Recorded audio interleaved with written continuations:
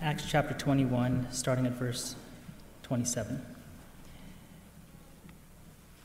When the 7 days were almost completed, the Jews from Asia, seeing him in the temple, stirred up the whole crowd and laid hands on him, crying out, "Men of Israel, help! This is the man who is teaching everyone everywhere against the people and the laws in this place. Moreover, he even brought Greeks into the temple and has defiled this holy place." For they had previously seen Trophimus the Ephesian with him in the city, and they supposed that Paul had brought him into the temple. Then all the city was stirred up, and the people ran together. They seized Paul and dragged him out of the temple, and at once the gates were shut. And as they were seeking to kill him, word came to the tribune of the cohort that all Jerusalem was in confusion. He at once took soldiers and centurions and ran down to them. And when they saw the tribune and the soldiers, they stopped beating Paul. Then the tribune came up and arrested him and ordered him to be bound with 2 chains. He inquired who he was and what he had done. Some in the crowd were shouting one thing, some another. And as he could not learn the facts because of the uproar, he ordered him to be brought into the barracks. And when he came to the steps, he was actually carried by the soldiers because of the violence of the crowd, for the mob of the people followed, crying out, "Away with him!"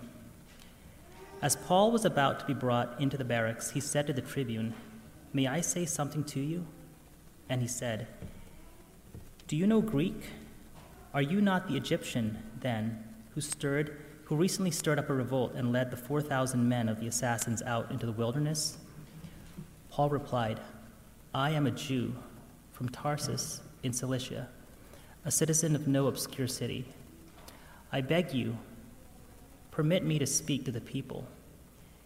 And when he had given permission, Paul, standing on the steps, motioned with his hand to the people.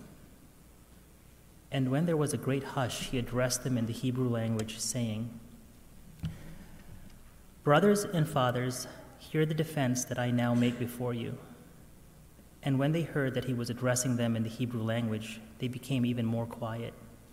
And he said, "I am a Jew born in Tarsus in Cilicia, but brought up in this city, educated at the feet of Gamaliel, according to the strict manner of the law of our fathers, being zealous for God, as all of you are this day.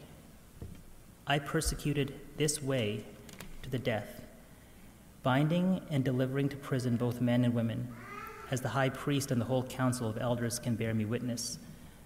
From them I received letters to the brothers, and I journeyed toward Damascus to take those who also were there and bring them in bonds to Jerusalem to be punished.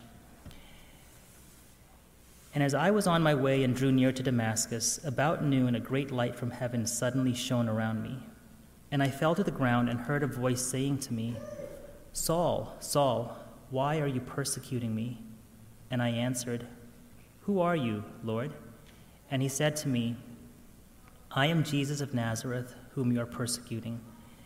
Now those who were with me saw the light, but did not understand the voice of the one who was speaking to me. And I said, 'What shall I do, Lord?' And the Lord said to me, 'Rise and go into Damascus, and there you will be told all that is appointed for you to do.' And since I could not see, because of the brightness of that light, I was led by the hand of those who were with me, and came into Damascus. And one Ananias, a devout man according to the law, well spoken of by all the Jews who lived there, came to me, and standing by me said to me, 'Brother Paul, receive your sight.' And at that very hour I received my sight and saw him. And he said, 'The God of our fathers appointed you to know his will, to see the righteous one, and to hear a voice from his mouth. For you will be a witness for him to everyone of what you have seen and heard. And now why do you wait? Rise and be baptized and wash away your sins, calling on his name.' When I returned to Jerusalem and was praying in the temple, I fell into a trance and saw him saying to me, 'Make haste and get out of Jerusalem quickly, because they will not accept your testimony about me.' And I said, 'Lord, they themselves know that in one synagogue after another I imprisoned and beat those who believed in you. And when the blood of Stephen, your witness, was being shed, I myself was standing by and approving and watching over the garments of those who killed him. And he said to me, 'Go, for I will send you far away to the Gentiles.' Up to this word they listened to him. Then they raised their voices and said, 'Away with such a fellow from the earth, for he should not be allowed to live.'"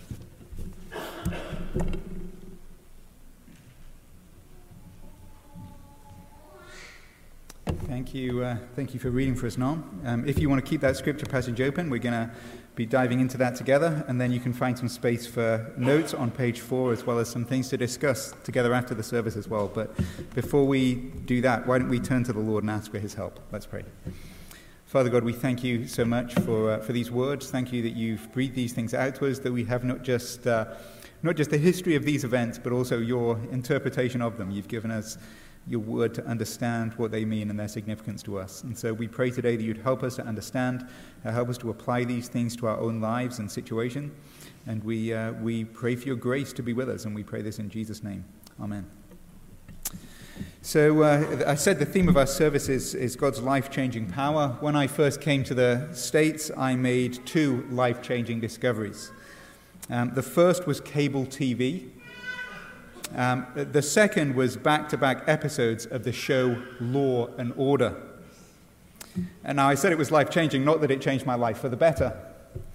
This was before the days of Netflix, of course, where you can just watch shows on autoplay. You can kind of binge watch.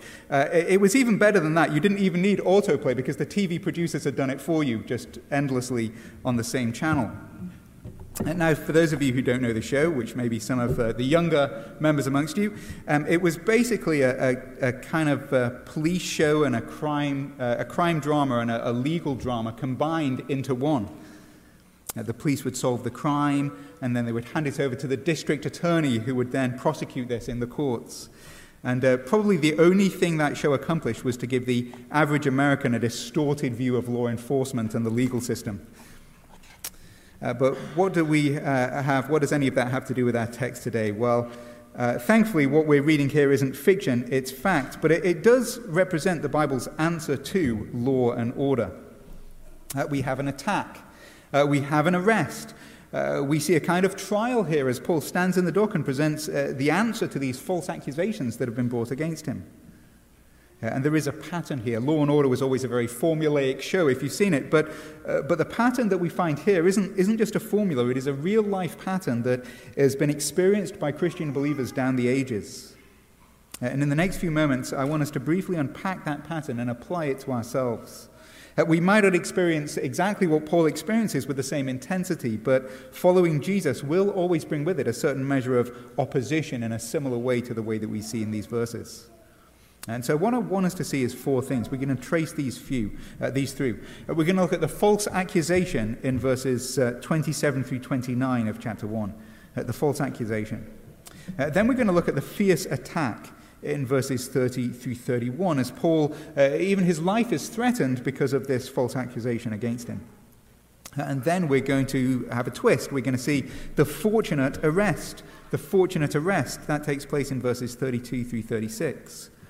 And then finally, we see a fitting answer in 21:37 down to chapter 22, verse 21. And so let's look at the false accusation first. False accusations, that's our first point. And what I'm referring to are the vicious lies spread about Paul in verses 27 and 28. Take a look down at those verses. Now remember, Paul has just gone out of his way to quash the rumors that were spread about him last week. But now look at what he's dealing with, even as he's there cleansing himself in the temple. It's there in verse 27.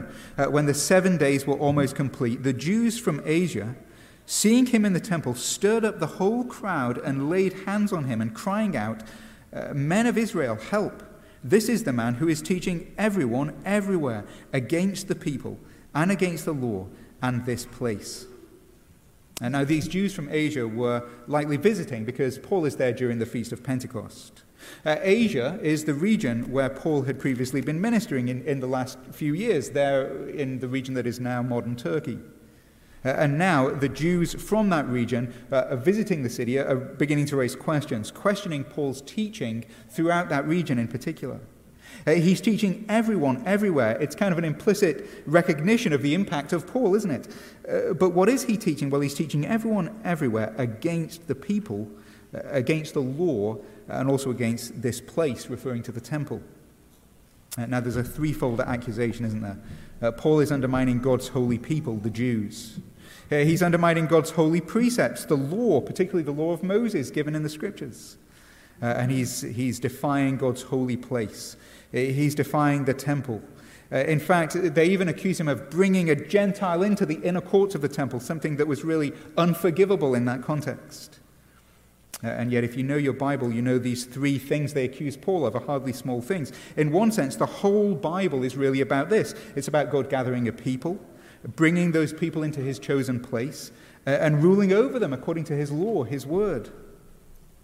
Essentially, what they're claiming is this, that what God is for, Paul is against. Paul is opposing God. Paul is an enemy of God. And they bring this idea of him bringing the Gentile into the temple. That's kind of the proof. And yet, clearly, these accusations are false. They're made up. They don't have any proof at all. In fact, verse 29 tells us all of this was based on a supposition, based on speculation. But that doesn't stop the crowds. In fact, if you've been tracking through Acts, you'll know this particular group of Jews has been following Paul everywhere, stirring up false accusations against him. And yet, the crowds seem to be stirred up, don't they? The temple, we then find, and then the whole city begins to be stirred up. There's kind of a riot, a mob begins to form. Chaos ensues. And listen, what we need to understand is this, that false accusations against Christians will always come. In fact, we've already seen this in Acts. Maybe as we read this, as you heard it read, the bells were beginning to ring. Doesn't this sound exactly what we read about just a few weeks ago, about what took place in the city of Ephesus? There it wasn't the Jewish temple. It was actually the pagans, the idolaters who were stirring up the people against Paul. Christianity is bad for business. That's what they said. That was a secular concern about the Christian faith. The claim was that Christianity stands in the way of progress, that Christianity is somehow a social concern. But notice how the concern here isn't secular in that way. No, the concern here is much more religious. It isn't just the pagans who have a problem with Paul. In fact, it turns out Paul really has nowhere to turn. The religious establishment in Jerusalem oppose him as well. In fact, we've seen this consistently throughout the book of Acts. What we read here should ring some other bells too. It sounds very much like the stoning of Stephen in Acts chapter 6. When Stephen was stoned, what did they accuse him of? Well, they said this: "We have heard him speak blasphemous words against Moses and against God." This man never ceases to speak words against this holy place and against the law. He's speaking against God's people. He's speaking against God's precepts. He's speaking against God's place. And in fact, consider for a moment, isn't this exactly the problem that they had with Jesus? He's breaking the Sabbath laws. He's undermining the importance of the temple. At his trial, we see these very same things come out. And all of this, I think, helps us understand how we should approach Acts chapter 21. This isn't just a one-off event. No, this is a pattern. False accusations are par for the course if you want to follow the Lord Jesus. And similarly, these accusations will often come from an unlikely place. Preach the gospel of Christ, and it isn't just pagans or secular people who will give you a hard time for it. No, often we find opposition comes from very religious people. People who claim to serve God. People who are part of the religious establishment, just like the temple in Jerusalem. People who perhaps even claim to be faithful followers of Christ. Aren't evangelical Christians, Bible-believing Christians, often accused of being against God, actually standing for the very things that God is against and being against the very things that God is for? God is a God of love, isn't he? And so what do you evangelicals think about the fact that you're a bunch of bigots? Don't evangelicals oppose love? For example, we oppose the love that other people have for one another in the context of same-sex marriage. And don't evangelicals claim that God is a God of justice, that he's a God of justice and peace? And so why aren't we doing what we can for justice within the world? And if we believe God is just, how can we believe in the cross? The very idea of the cross is unjust, that God would punish an innocent victim. The point I'm making is that these false accusations are common, and where they come from is quite common as well.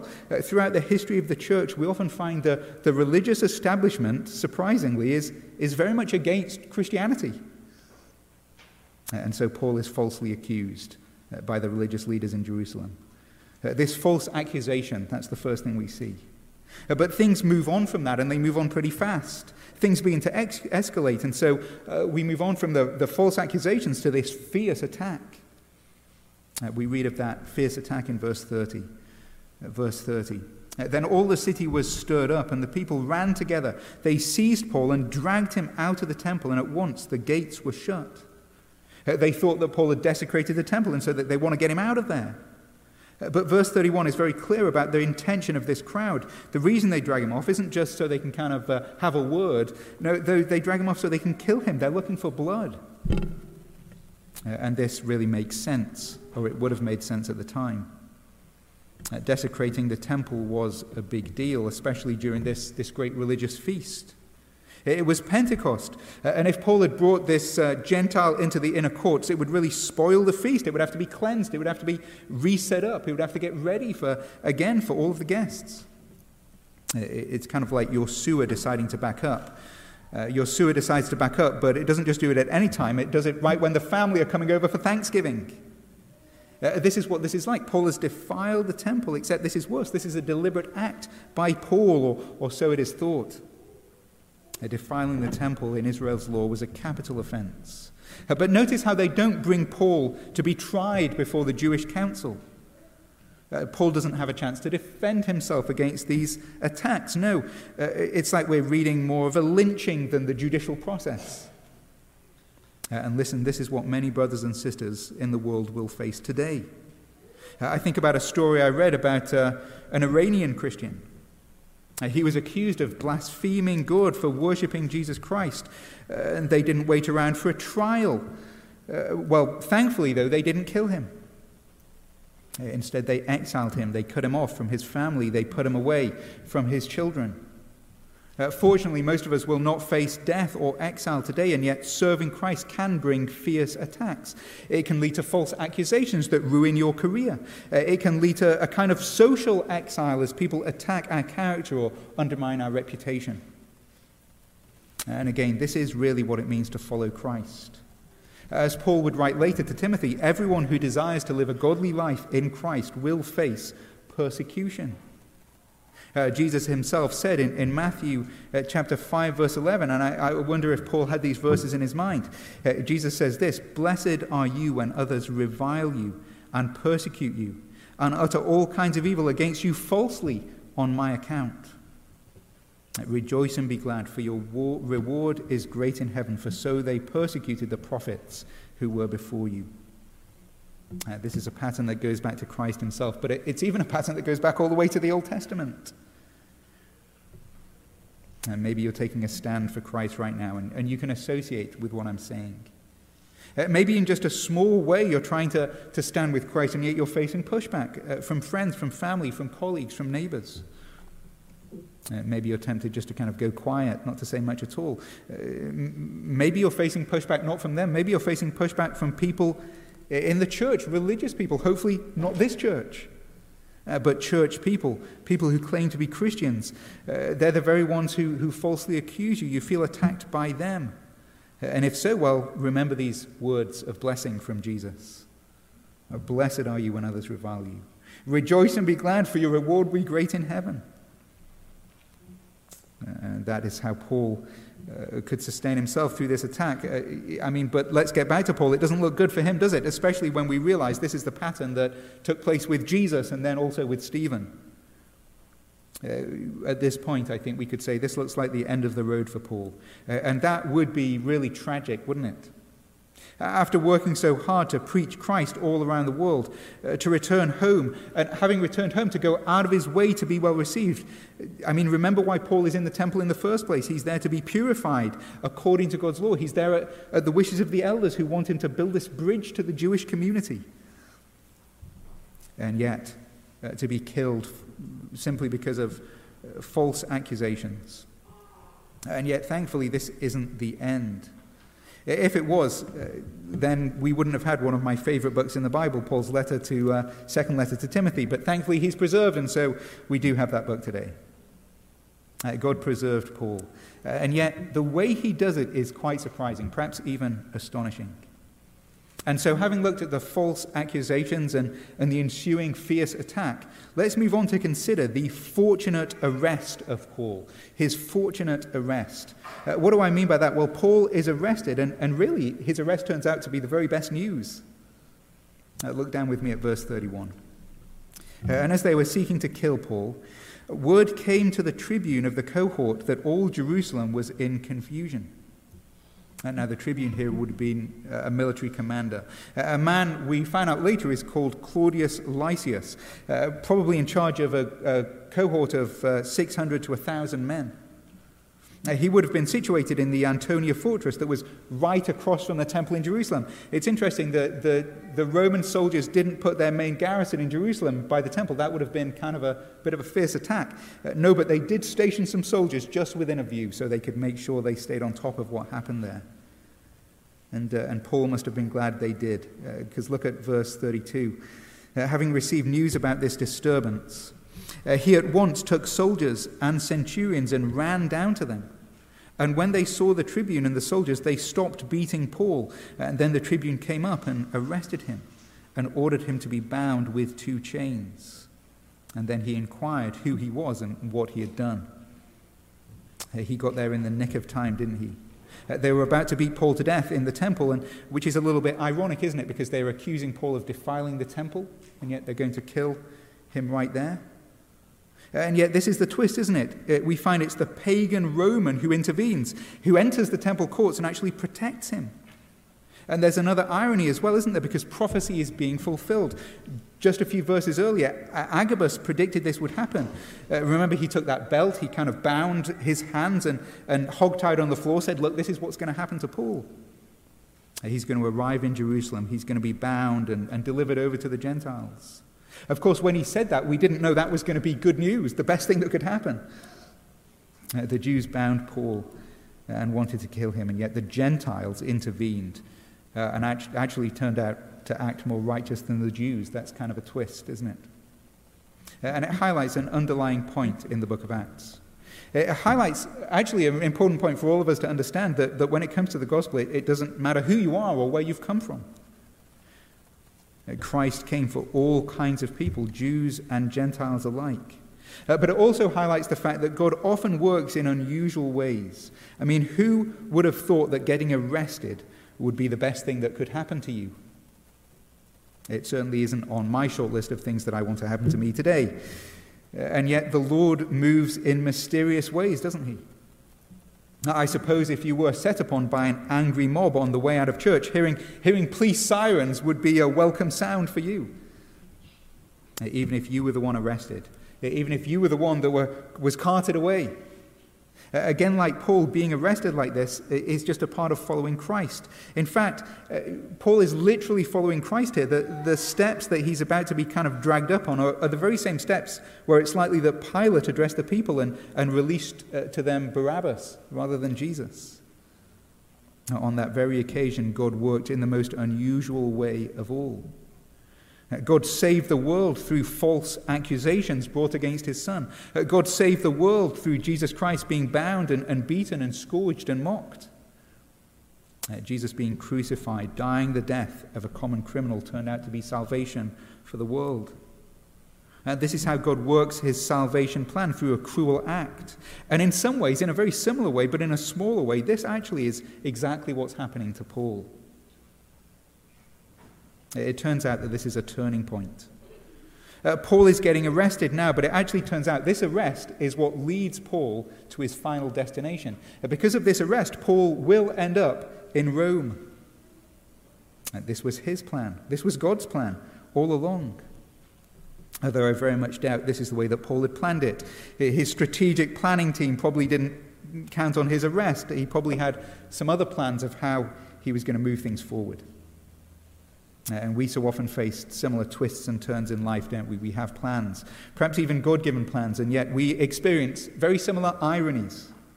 We experience a fortunate arrest. It sounds like a contradiction in terms, but it's just like many other things in life. God works good through things that appear to be evil. God gets us where he wants us to be in life, but he does it in ways that we don't expect. Through a failed exam, through a car accident, through the foolish choices we make, through a terrible medical diagnosis. We often play the game of what if when these things happen, don't we? I mean, maybe Paul wondered this. What if I'd just never gone to the temple this morning? If I'd not gone, then I wouldn't have been beaten, I wouldn't have been arrested. But then at the same time, he may never have made it to Rome. God often uses surprising means. He uses terrible things. He even uses centurions, pagan Roman soldiers. God is committed to accomplishing his mission of bringing the gospel to all kinds of people. And we see this not only in these false accusations, this fierce attack, and this fortunate arrest. We also see it perfectly expressed in this fitting answer of Paul. The fitting answer, that's the fourth thing. Because in chapter 2, Paul gives a speech. It is actually the first of several defensive speeches that Paul will now give in the book of Acts. In fact, this seems to be something of a main theme from here on out. In fact, at this point in Acts, Paul is arrested and he will remain in chains throughout the rest of the book. And so we find these court scenes over and over again. In fact, as I said, this is kind of like the Bible's answer to Law and Order. There's going to be this whole theme. Maybe it's Perry Mason or something like that. It's going to be trials again and again and again. And now, chapter 22 isn't an official trial, and yet Paul does, in his own words, give a defense. We discover the Roman commander is confused about who Paul is. He doesn't even know why he arrested him. Amid the chaos, he wants to get Paul away from the crowd. He drags him into the barracks, but on the way, Paul makes this special request. On the steps of the Antonia fortress, Paul asks for permission to address his own people. And then we get this speech. Really, it is a masterful defense. And some would even say that this does present something of a pattern for Christians. What Paul is doing here is telling his story. He's telling the story of how he came to Christ. He opens by recounting his history. It's kind of like one of the testimonies that we have here at church. He recounts his life before he knew Christ, how he persecuted the church. And then he tells of the way that he met the Lord. He was about to try and kill some Christians, and yet God intervened. God revealed himself to him on the road to Damascus. And then we get this other story. We don't read about it elsewhere, how Paul, after his conversion, journeyed down to Jerusalem, and he received this vision as he was in the temple, spending some time in prayer. And as Paul tells this story, many would suggest, look, this is what we're supposed to do. We must give a reason for the hope that is in us, and so let's follow this example. When we have a chance to talk about Christ, let's share our testimony. Now, there is something to that. I think that is a good thing to do, but I want to suggest that is not actually the point here. One of the reasons is this, because Paul's story is totally unique. This is not just a Christian testimony. No, this is about how Paul not just came to Christ, but also how Christ called Paul to be an apostle. We might testify to what we have seen and heard, our experience of Christ, and yet Paul's role is far more significant than that. Paul had, with his own eyes, seen and heard the risen and exalted Lord. Like the other 12 apostles, Paul was an eyewitness to Jesus Christ. He, together with Peter and James and John, have this foundational role within the church. We see this in John 17, where Jesus prays for the church. He prays for the apostles, yes, but he prays for other believers. And how does he describe us in this room today? Well, he describes us in this way. People who believe in him through their words. Jesus came once and for all, and he's preserved that revelation for us here within the Scriptures. And so in one sense, when we're meant to give a reason for our hope, we're not actually meant to talk about what we have seen and heard. No, we're actually meant to talk about what they saw and heard. We testify to what Paul saw and heard, what the apostles saw and heard, that once for all revelation of God given through the Lord Jesus. And yet in one sense, I think Paul's speech is an example. Not an example so much in its form. No, it's an example in the way that Paul truly addresses the concerns of his listeners. And consider the wonder of this for a moment, actually. They have just brought this false accusation against Paul. Paul is against these three things. He's against God's holy people. He's against God's holy precepts. He's against God's holy place, the temple. And as Paul tells this story, he tells it in a particular way. He tells this story in a way that addresses each one of those particular concerns. He wants them to know that he isn't against the things that God is for. No, Jesus' work in his life actually affirms these things. Jesus doesn't undermine these things at all.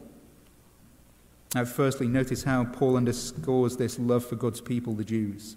I mean, he considers them his family, doesn't he? Look there at verse 1. Look at how he addresses them, brothers and fathers. Hear the defense that I now make.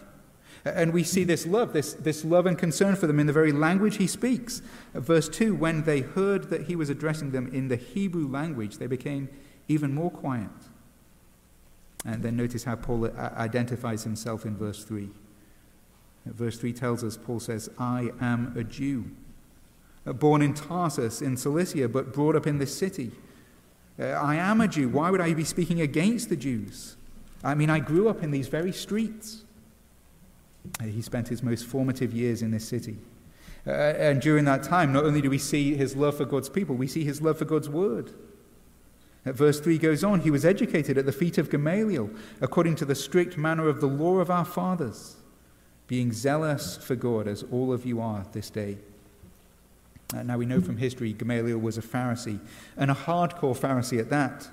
When it came to God's law, he promoted the most strict form of adherence. And notice how Paul here is affirming their zeal for God. They might have questions Paul's zeal, yes, but he goes on to remind them that long ago he actually stood exactly where they are.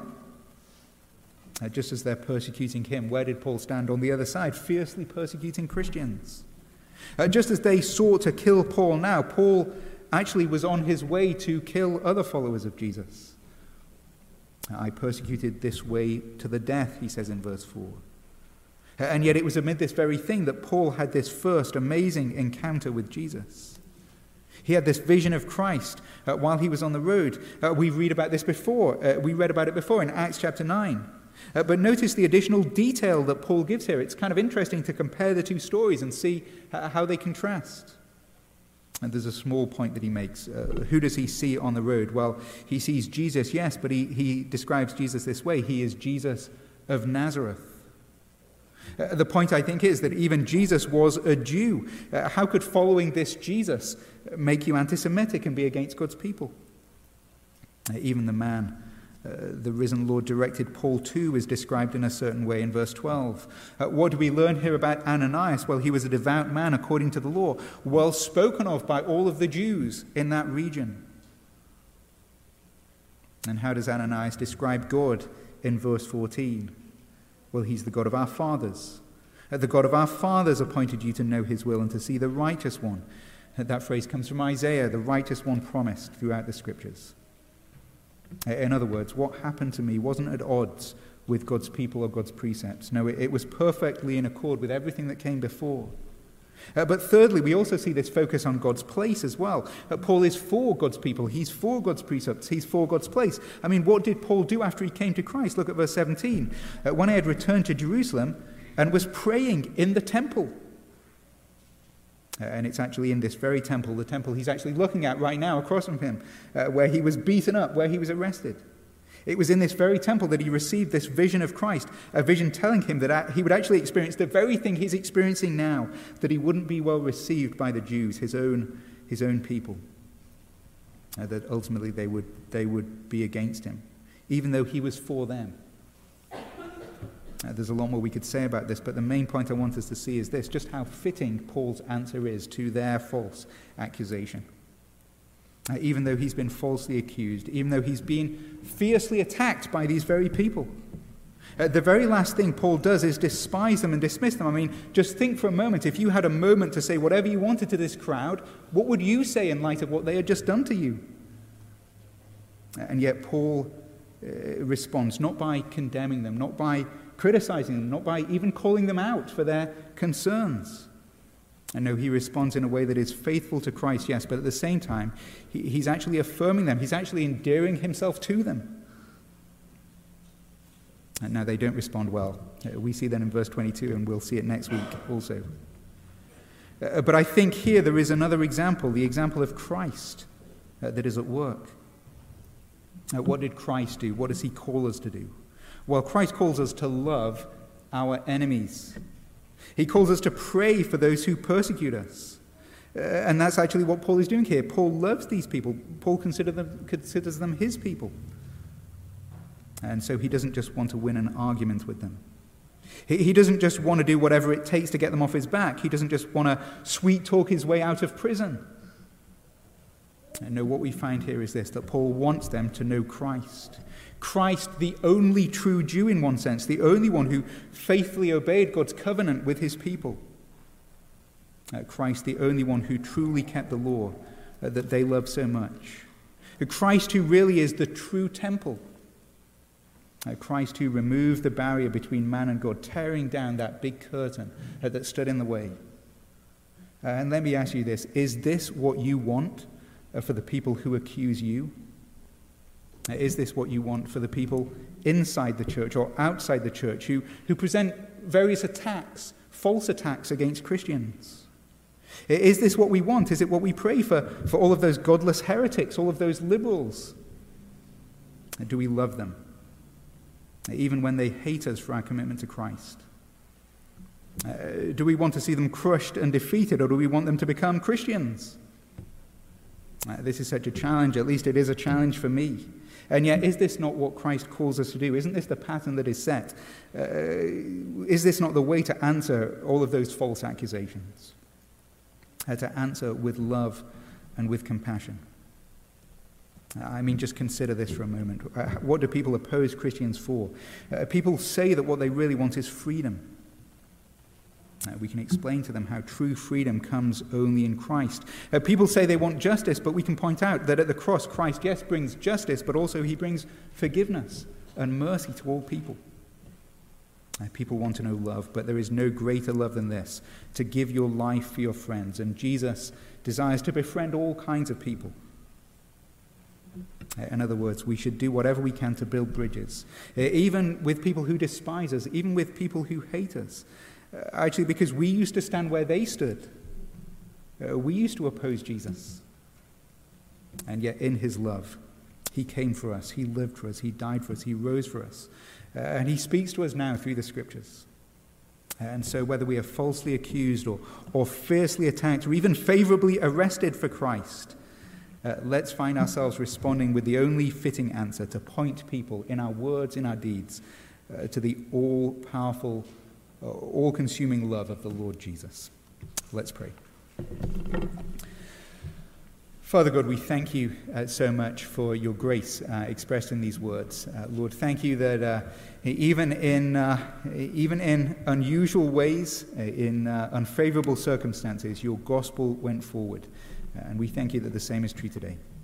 Lord, we pray that you would help us as we face whatever opposition we face for our faith to respond with the same kind of grace that we see here in the scriptures.